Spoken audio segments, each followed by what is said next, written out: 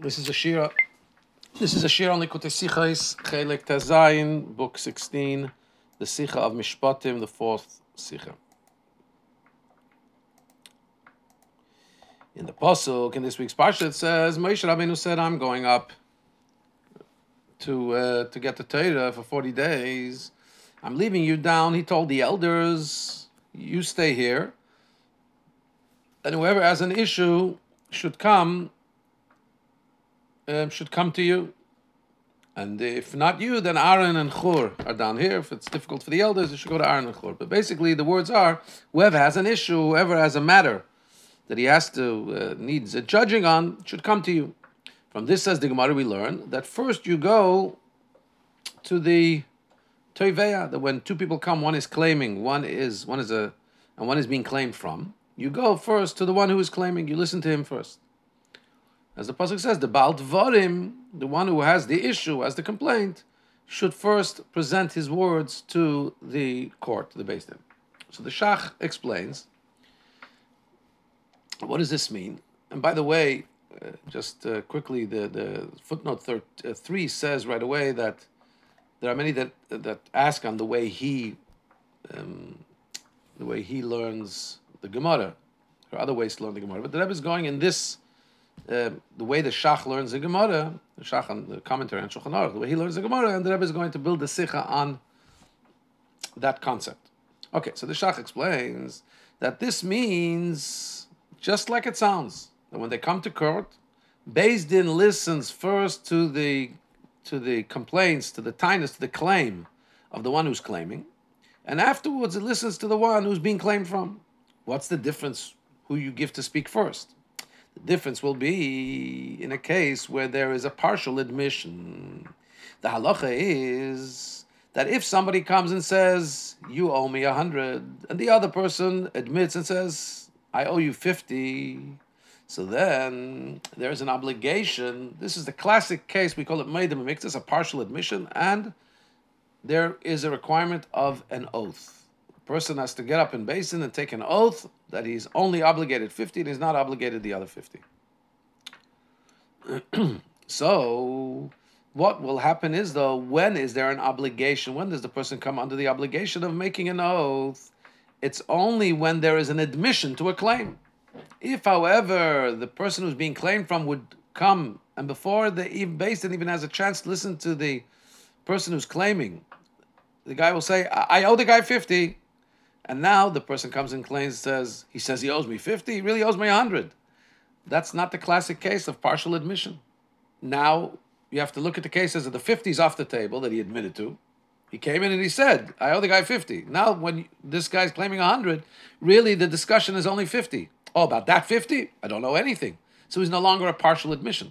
So then there wouldn't be an obligation of a shvua, at least not a deiraisa dike shvua. It wouldn't be a biblical shvua. That can make a big difference. Because a shvua makes a person thinks hard. The severity of an oath makes people really, really think before they would take an oath about something. So the ability to tell a lie, if he doesn't have to make an oath, is easier. If he knows he's going to have to make an oath, then he may just admit that he really owes the other 50, if he does. So you see, it's a big difference who you listen to first, because if you listen to the one who's claiming first, then the admission becomes a partial admission that requires a shvua, an oath, midah iraisa. Now the reason for this halacha is because, why do we listen to the one who's claiming first? Because the one who's admitting to a partial, he should have paid that partial admission. He shouldn't have had to be pulled into court. And since he didn't do that which he should have done morally, he should have paid up that which he owes. And now he's become a defendant in court. So that's why we listen to the plaintiff first. We listen to the one who's claiming in order to allow him to have the upper hand that the person he's claiming from will be obligated to make a shvua if he wants to stand in his denial. Again, it's a kind of a knas, a kind of penalty, because if you admit to 50, why did you make him schlep you to court to pay that 50? You should just come up with a 50. Furthermore, the Gemara says, however, sometimes you do go to the person who's the defendant first. When? When his property price will be affected, when his property price has become cheap. What does that mean? So the Shach explains, in the way that he explained this halacha, he now puts this into context. He says, if the reason that the one who's being schlepped into court, the reason he didn't pay that which he claims he is obligated, his partial admission, why didn't he pay up, is not because he wanted to delay payment, but because in that time his properties were of lesser value and he was waiting for the property price to appreciate. So then we understand, okay, now we can listen to you first. We understand you. It's not your fault that you didn't come and pay up what you admit. You have property to pay, but you want to sell it at a loss. Or if there's another option to learn this, what the Gemara says, if his property price is going to become, is not that the property price was cheap, but perhaps if he was going to come up and cough up money, he needed quick money to pay what he needs to pay, that itself would have depreciated his property value, because when people know there's a fire sale, when people know somebody needs cash quickly, so then the property price goes down. So in other words, both of these are just explaining this instance when we take off this feeling that the defendant should have paid what he knows he owes, and there's a good reason why he didn't. Oh, so then we don't need to listen first to the one who's claiming. We have no reason to try and put the defendant in a position that he's more prone to making a shvur. We say, okay, no, your denial now will be accepted on a different level. You won't be required to make a shvur, because what will happen is you'll say, I owe, if we listen to you first, you'll say, I owe the guy 50. And the guy says, no, you owe 100. So the 50, again, as we said, is off the table. Now it's just discussing about that remaining 50, and now he's no longer a meidim miktas, a partial admitter, and there wouldn't be a shvur, a teredik shvur. Base, second shif. So as we've spoken many times, says that all things that are spoken about in the revealed halachic aspect of Torah, they're also there in the spiritual service of Hashem. And on the contrary, since the Torah originates as a chemdo genuza, as something very dear that's been hidden away, so to speak, like a treasure in heaven. And Hashem lowers the Torah travels down and lowers itself till it actually comes and encloses itself in matters of this world. That means to say that really the origin of all halachas are in their spiritual state. So if that's the origin, we have to be able to understand what is the parallel when we talk about the spiritual service of Hashem, of this halacha, and even more. The Rebbe says sometimes things that come down as a halacha in Nigle and the revealed aspect of Torah, they really are best and most properly understood in their spiritual origin. When you look back to the spiritual origin, you say, now I understand why that expresses itself in a halacha, which I didn't fully understand the rationale for in the revealed way that it comes, that it's expressed, in the practical way it's expressed. But once I look at its origin, in the spiritual sense, it becomes, there I understand the nuances more. And now I understand why the expression of that is down here, but I understand the source. Similarly, when we talk about our case here. Simply speaking, to understand what the Shach was saying is not so clear. Why? Because our sages said, you listen to the Teveya, to the one who's claiming first. It doesn't say that it's only in a case where he's claiming 100 and the other person is admitting 50. It makes it sound like whenever there's a claim, there's a plaintiff and a defendant, there's a claimer and somebody being claimed from, you listen to the one who's claiming. But according to the way the Shach is explaining it, really the practical application of this halach of the Gemara is only one case, when there is a partial admission. He claimed 100 and he admitted to 50. However, when we look at the inner meaning of what this statement of the Gemara says, we'll understand that, truthfully speaking, every claim, every spiritual claim between the one who's claiming and the one who's being claimed from is really a partial admission. What do we mean here?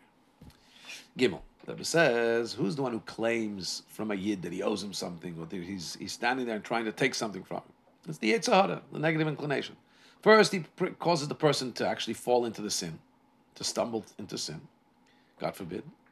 Or at least, even if it's not sin, it's the sin, there's sin of doing something wrong, and then there's sin of not doing what you could have done. There's sin of commission, the sin of omission. And so then once he got you to sin or not to live up to your full potential, to be chisoren, to be lacking something, because chet, which means sin, can also mean chet, can also mean missing the mark. You haven't reached your full mark, your full potential. Then he comes and claims. He says, "Hello, since you're one of my guys, because hey, we sinned yesterday. You joined me in sin yesterday. So now you're mine. Now I want everything. I want you to be my boy. Listen to me, whatever I say." In response to that claim of the Yetzer Hara, so the Yid is the defendant. He's the one being claimed from. But he's a Meidem Miktzah. He's only a partial admitter. Why? He says, "Taka, you're right. I fell into the sin, God forbid. But I wasn't fully vested in that sin. My entire essence was not part of that sinfulness." Because we know there's a concept that says in Tanya that a Yid, even b'shas acheit, even when he's sinning, hoisa be'omna ita, was still in its faithfulness, still in its connectivity to Hashem. So, more than that. Not just his essence, deepest essence was still one with Hashem, and even when he sinned, God forbid. But even his revealed aspects of his neshama. Because we know every Yid has something good to him.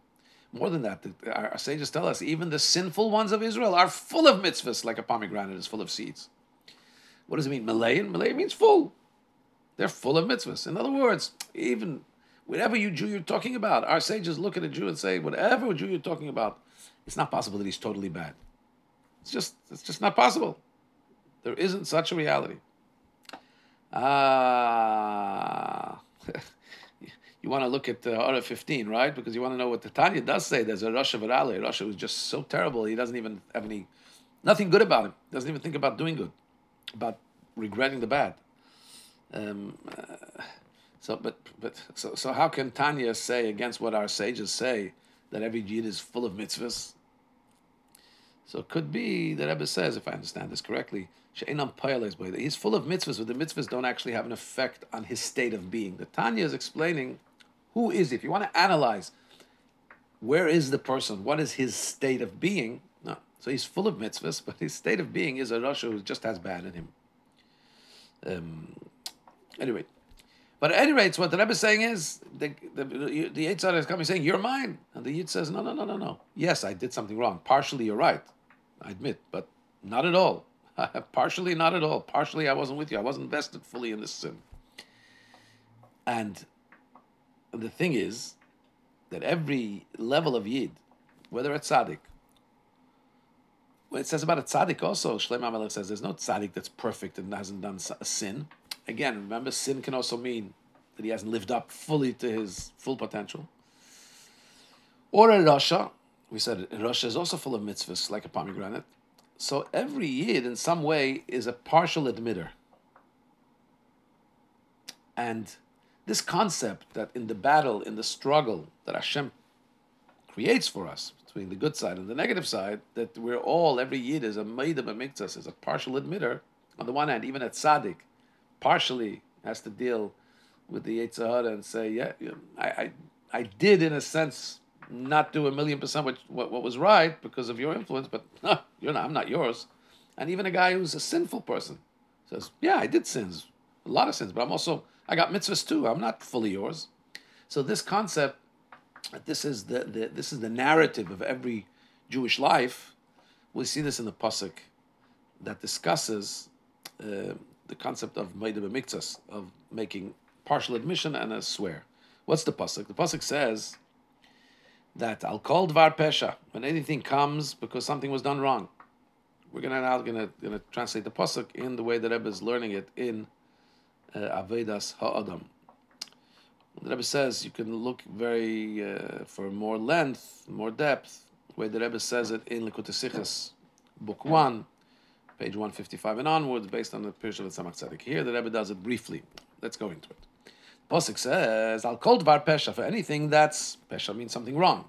When somebody, God forbid, somebody does something a pesheya, he sins against God. In other words, he has misused or abused or not fully utilized his mission here in this world. And even if it wasn't pesheya, it wasn't advertently, it wasn't consciously done. or even if it's Al Kol Aveda, the continuation of the pasuk is anything that's lost, even if it's only something, a missed opportunity, something that was lost, he didn't fill his full potential, and therefore part of the koiches, part of the powers that he's been invested into his nefesh elikis have been lost. And square brackets here, the Rebbe says that these four details, the pasuk now enunciates four details, either for a shoyer, a bull, talking about things that can be misabused or lost.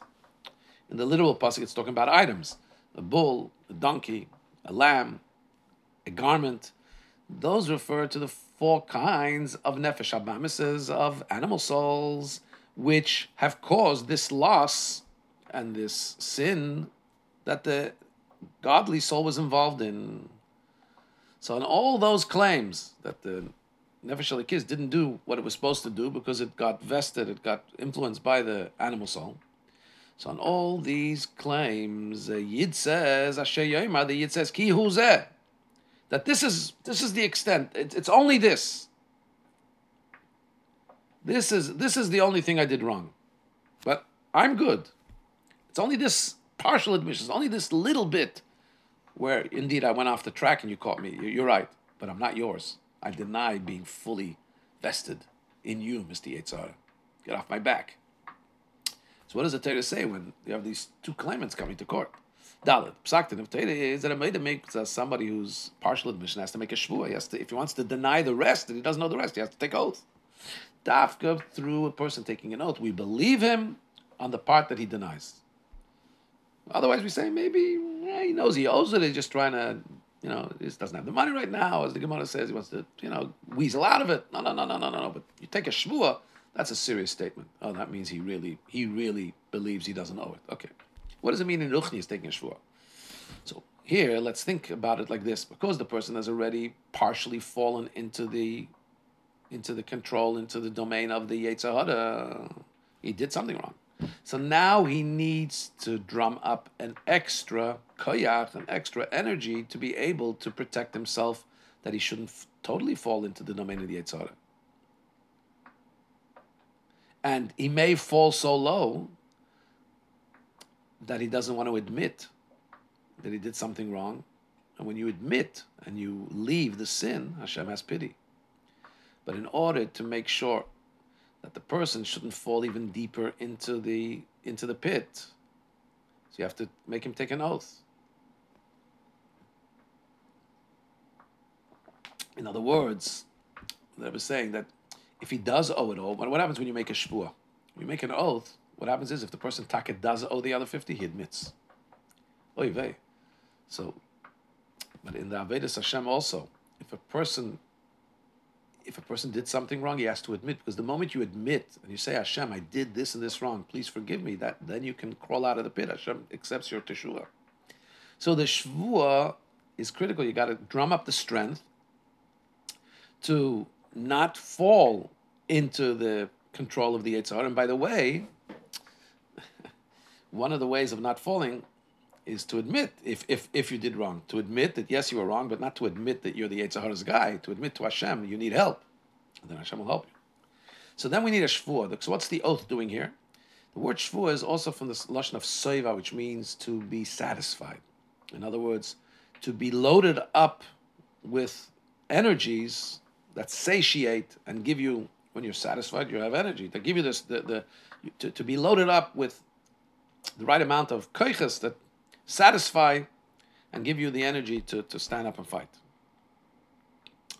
So that the other half should stay in Kedusha. Because again, the usual case is you don't taka owe it. You make a shvuah means you're making an oath. I don't owe that other 50. I didn't mess up totally. Sorry. But you need strength, because if you don't have a shvuah gives strength, because shvuah, you take an oath, means you have to really be convinced about what you say.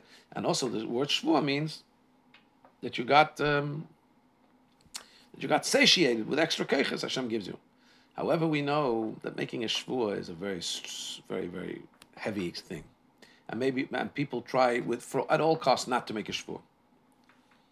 Because what happens is if you don't use properly those extra energies you got, in the Ruchnistic concept of Shvuah. When Hashem gave you extra energies, if you don't totally use them, so not just didn't you achieve what you had to achieve, but then you get a whatchamacallit, you get a punishment. In other words, in the case of the halacha, if a person he claims 100, he says, "Now I only owe you 50." Now he makes a shvuah. If he taka owes that other 50, and he's discovered, not just does he pay that 50, but now he also has another aveda. Not just he was trying to steal 50, he has another aveda that he now has a false shvuah.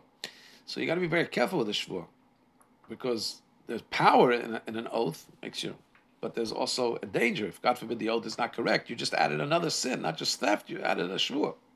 So in Mela, people try and stay away from, because a person may think, once if I'm going to take a shvuah, maybe I think I don't owe 50, but maybe I'm making a mistake. So even if a person's pretty sure, people try and stay away from making an oath. An oath is a very, very heavy thing.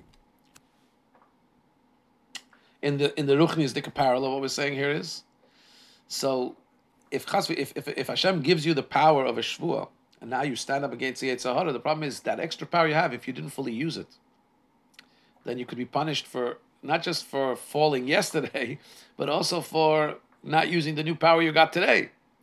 So therefore, Chazal, our sages, are warned very strongly about giving a shvuah, making someone take an oath where you can get away without it, where you can establish the truth without it, even if the person is making a true oath, because the oath is very strong. So that's why the Gemara says that there's a way to get out of this oath. In Ruchni is how you will go to ask the one who was claimed from first, and if he admits 50 before the other guy claims 100, then there's no shvuah.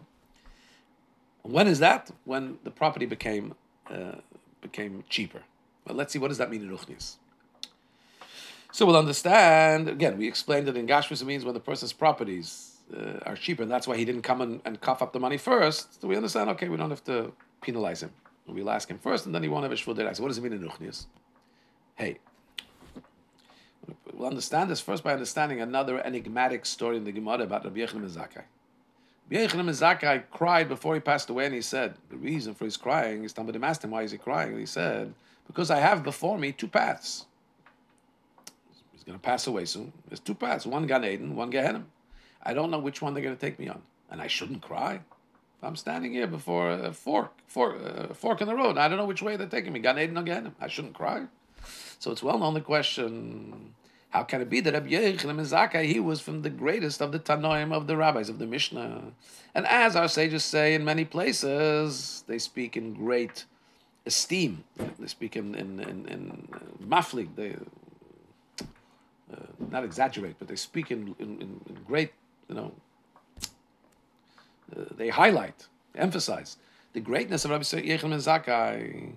And he was definitely, totally careful about staying away from bad. Stay away from bad and doing good. How could he even have a doubt where he's going to Gan Eden or Gehenna? Also, we have to understand, why is he worried about this just before he passes away? Okay, true that before passing away, there's two paths. You're going to leave this world. Now there's a fork, Gan Eden or Gehenna. And that's got to do with the reward for the neshama after it passes away. Okay, we understand it's related to passing away, but it's difficult to understand. We understand that Rabbi Yochanan ben Zakkai wasn't worried about the destination. He wasn't trying to do hotels.com and see which hotel he's going to go to. It's not about what reward is he getting. That's not what his focus was here. He was concerned about where is he? Is he doing what's proper and therefore he belongs in Gan Eden and in holiness, or God forbid, the opposite? So this doesn't start to become relevant only when he's about to go to the next destination. His whole life, a person his whole life wants to know, is he doing the right thing, or God forbid not? So if he's not sure about that, why does it just come up before passing away? So one of the explanations in this is, every Yid is given a shlichus vav. Every Yid is given a mission and a function that he has to fulfill in this world during his lifetime.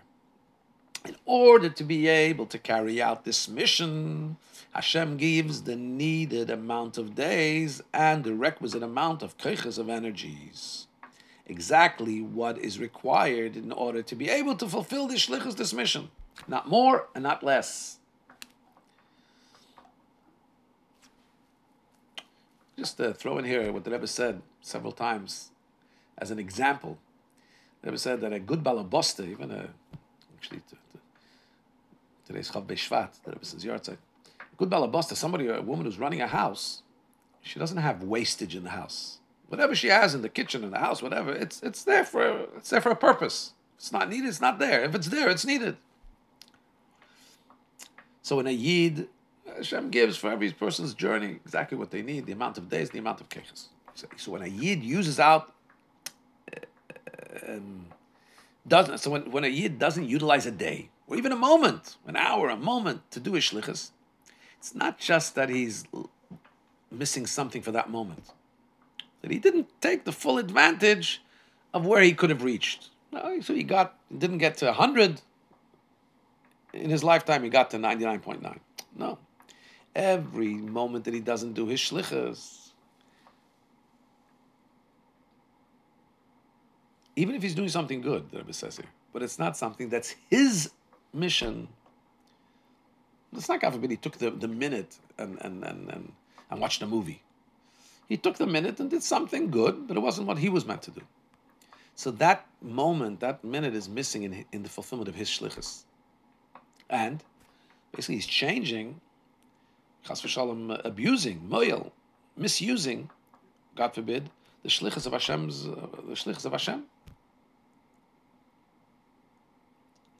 I don't usually throw in a story, but I was going to throw in a mushal here, maybe just for a minute. There's a guy who was driving a bus, and he noticed that his route was a little schwach. He didn't bring in so much money. When everybody came to bring the money in at the central bus depot, he didn't have so much money. He knows there was, and his friend has a lot more money when he comes at the end of the day. So he decided he's going to go and drive on the same route that his friend drives. He comes, of course, in the evening to the bus depot. The bus dispatcher is very, very upset. He says, "What do you mean? But I brought you more money." He says, "Well, you didn't go on your route. Your route is the route you have to go. You could be did something good.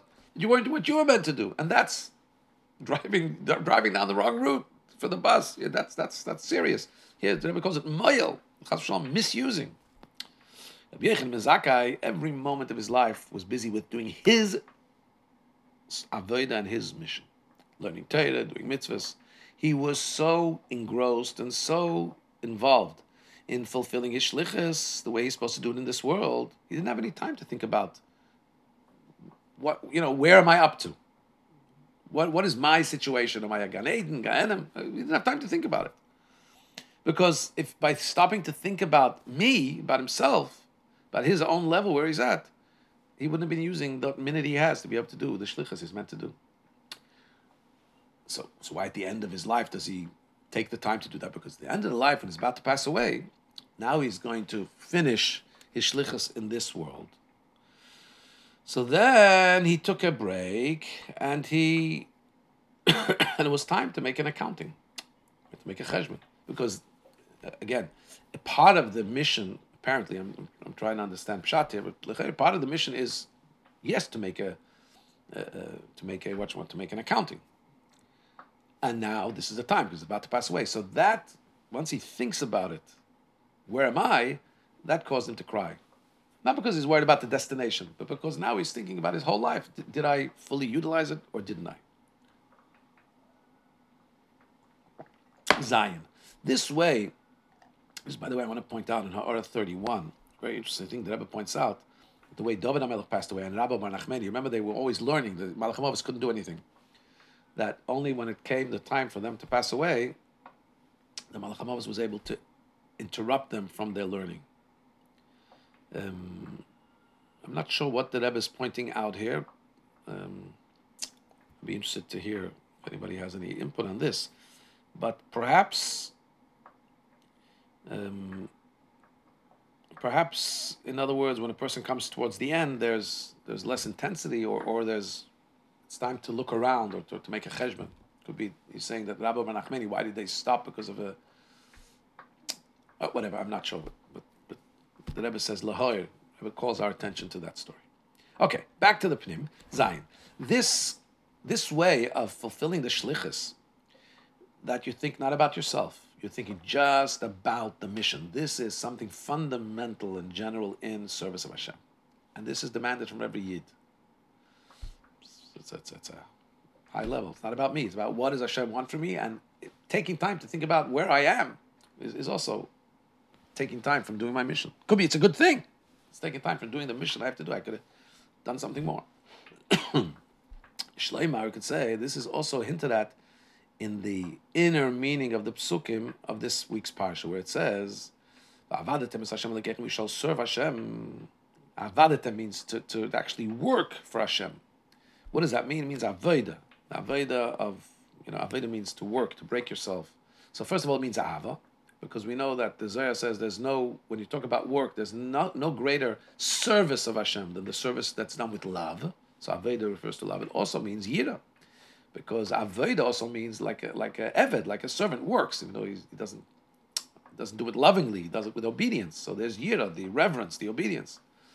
So it says, after it says that you serve Hashem, which includes Ava v'Yira, it says that so there's a bracha. There won't be any woman who loses children, God forbid, or a woman who's barren and not able to have children in your land. I will fill the days.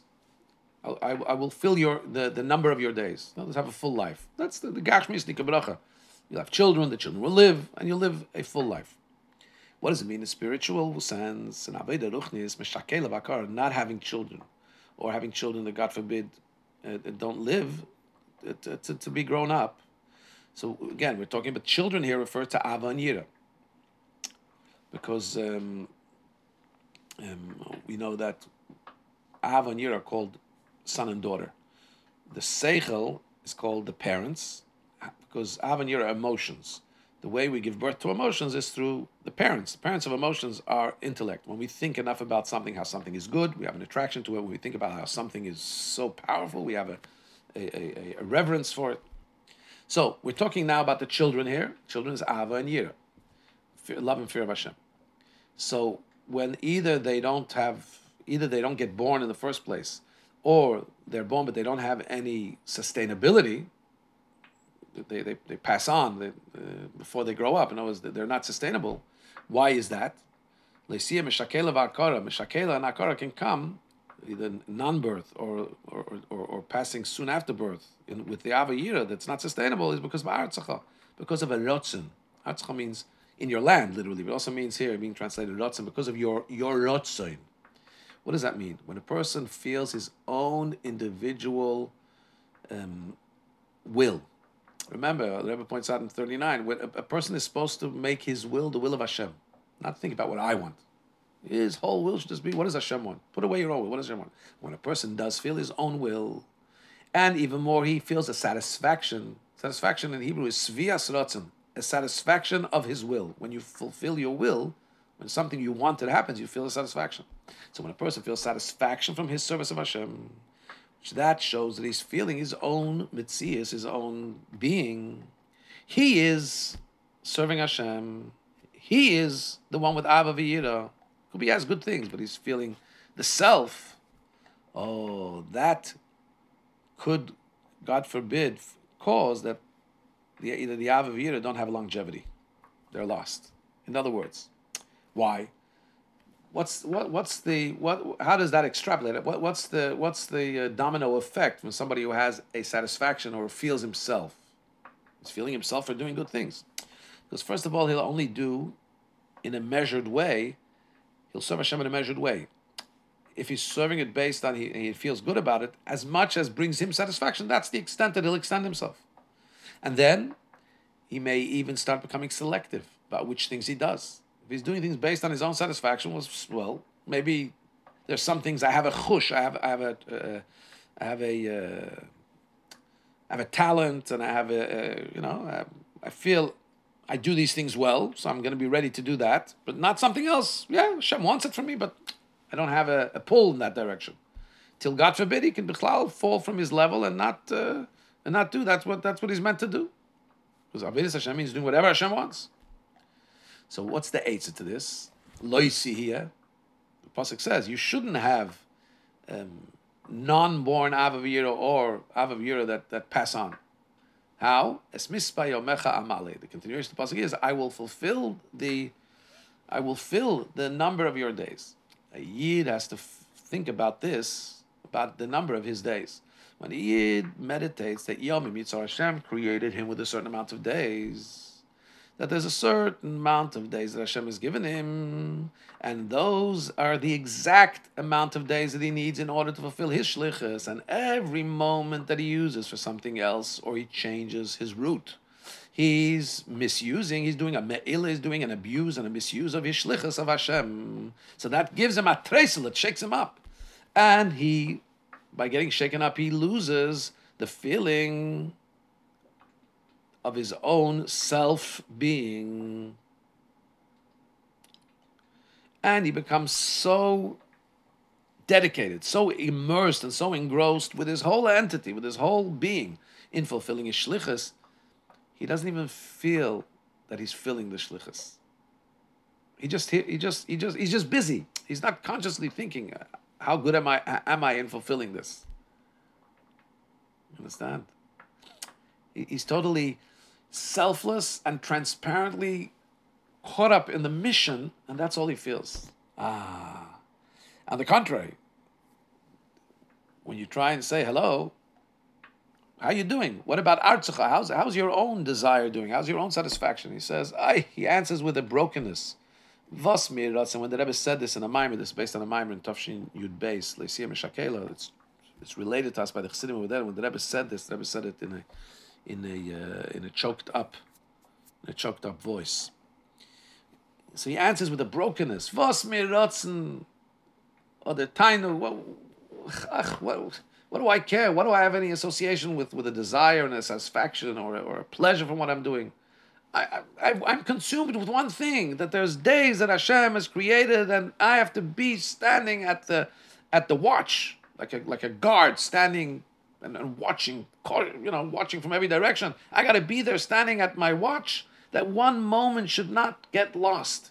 I have to think about levels. Somebody asked me about my levels, about satisfaction, about who has time, who has space, who has interest to think about Rotze and Tainu. So b'shas, when a Yid is able to achieve by himself this avegegebenkeit, means this total giving over of himself, giving himself away, like total dedication and bittul in his whole essence to Hashem and to his shlichus, that's all that consumes him. So then, when he's esmispei amech amali, when he acts in that way, then there's a fulfillment that Hashem says, I will fill the number of his days. Haftacha.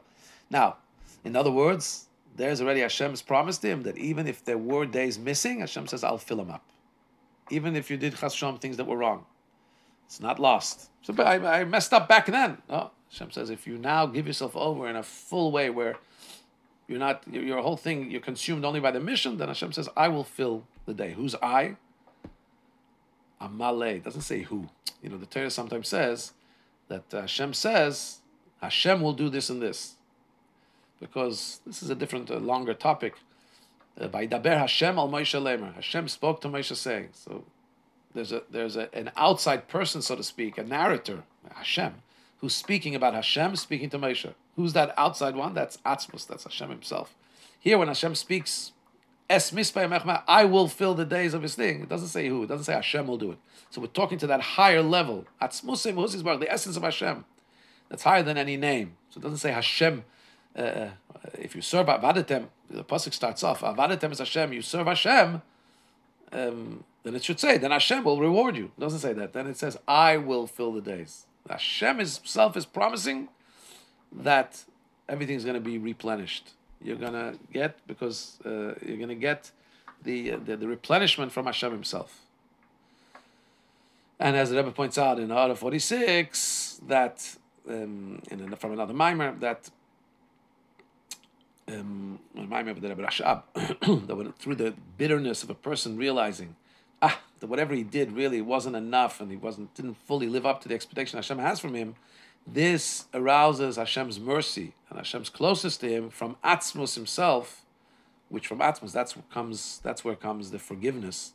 So Hashem, so to speak, replenishes and renews, and now the person's life is fully in sync with using everything that he has for Hashem. Now we can understand Ches. That becomes back. Remember, we're still in the middle of a discussion. What does it mean? When the Yetzer Hara comes, we say that there's a way to get out of making a shua, which is a very harsh thing, by if the claimants, if the defendants, nechasim, if the one who's being claimed from's properties were getting cheaper. What does that mean? So now we'll also understand the inner explanation of this halacha, that in a case where kozili nichse, where his property value is going down, you're not obligated to make a shvuah of Medem Miktas. What does this mean?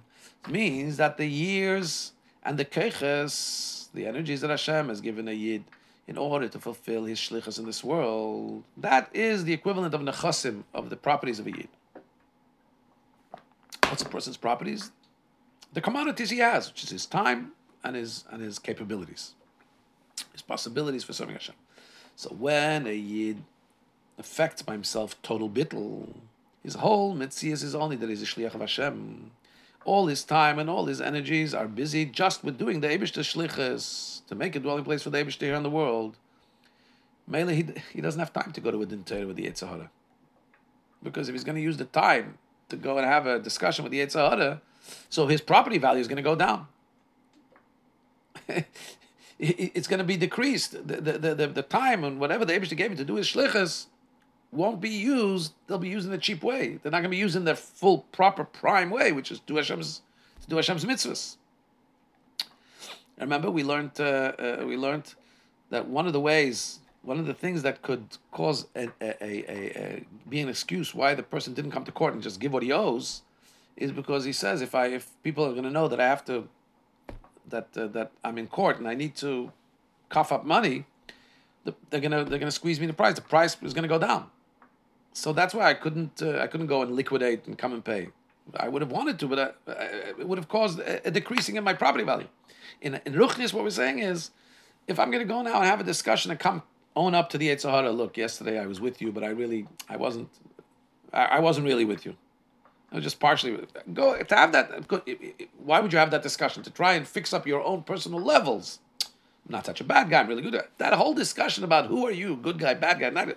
That whole discussion is going to take away energy from you from going and do your shlichus, from going and do your mission. It's going to cheapen what you could have been doing. It's going to cheapen your days and your capacity to do what Hashem wants you to do. I just want to be busy with doing what Hashem wants from me. I don't have time to have this court case with the Yetzer Hara. I'm not listening. Forget about it. I'm busy. So then we listen to his time. He doesn't have to make a shvur. Because not just that we saw that already, he doesn't need the power of a shvur, because he's not going to fall into the Yetzer Hara. He's busy. But also more than that, Hashem says, I'm going to fill the number of your days. Even what he owed, he did something wrong, so he owed 50. Even that's going to be replenished, that's going to be taken care of. So there's no reason to have the whole thing is moot, the whole thing is not needed. So basically, the Rebbe is saying from us, telling us, if the Rebbe is telling us, must mean that this is speaking to us. The Rebbe said this for us. That this was a very, very powerful mimer, by the way, if you want to read back about when it was said in 1952. Like Tima Shakela was a Aveda de Kamimer. The Rebbe said it with a lot of passion, with a brokenness. Basically, got to get to work. Got to do the shlichus. Use the days Hashem gives you. Use the energies Hashem gives you. Not get caught up with even good stuff, but discussions about yourself. All the best. Hatzlach in your shlichus.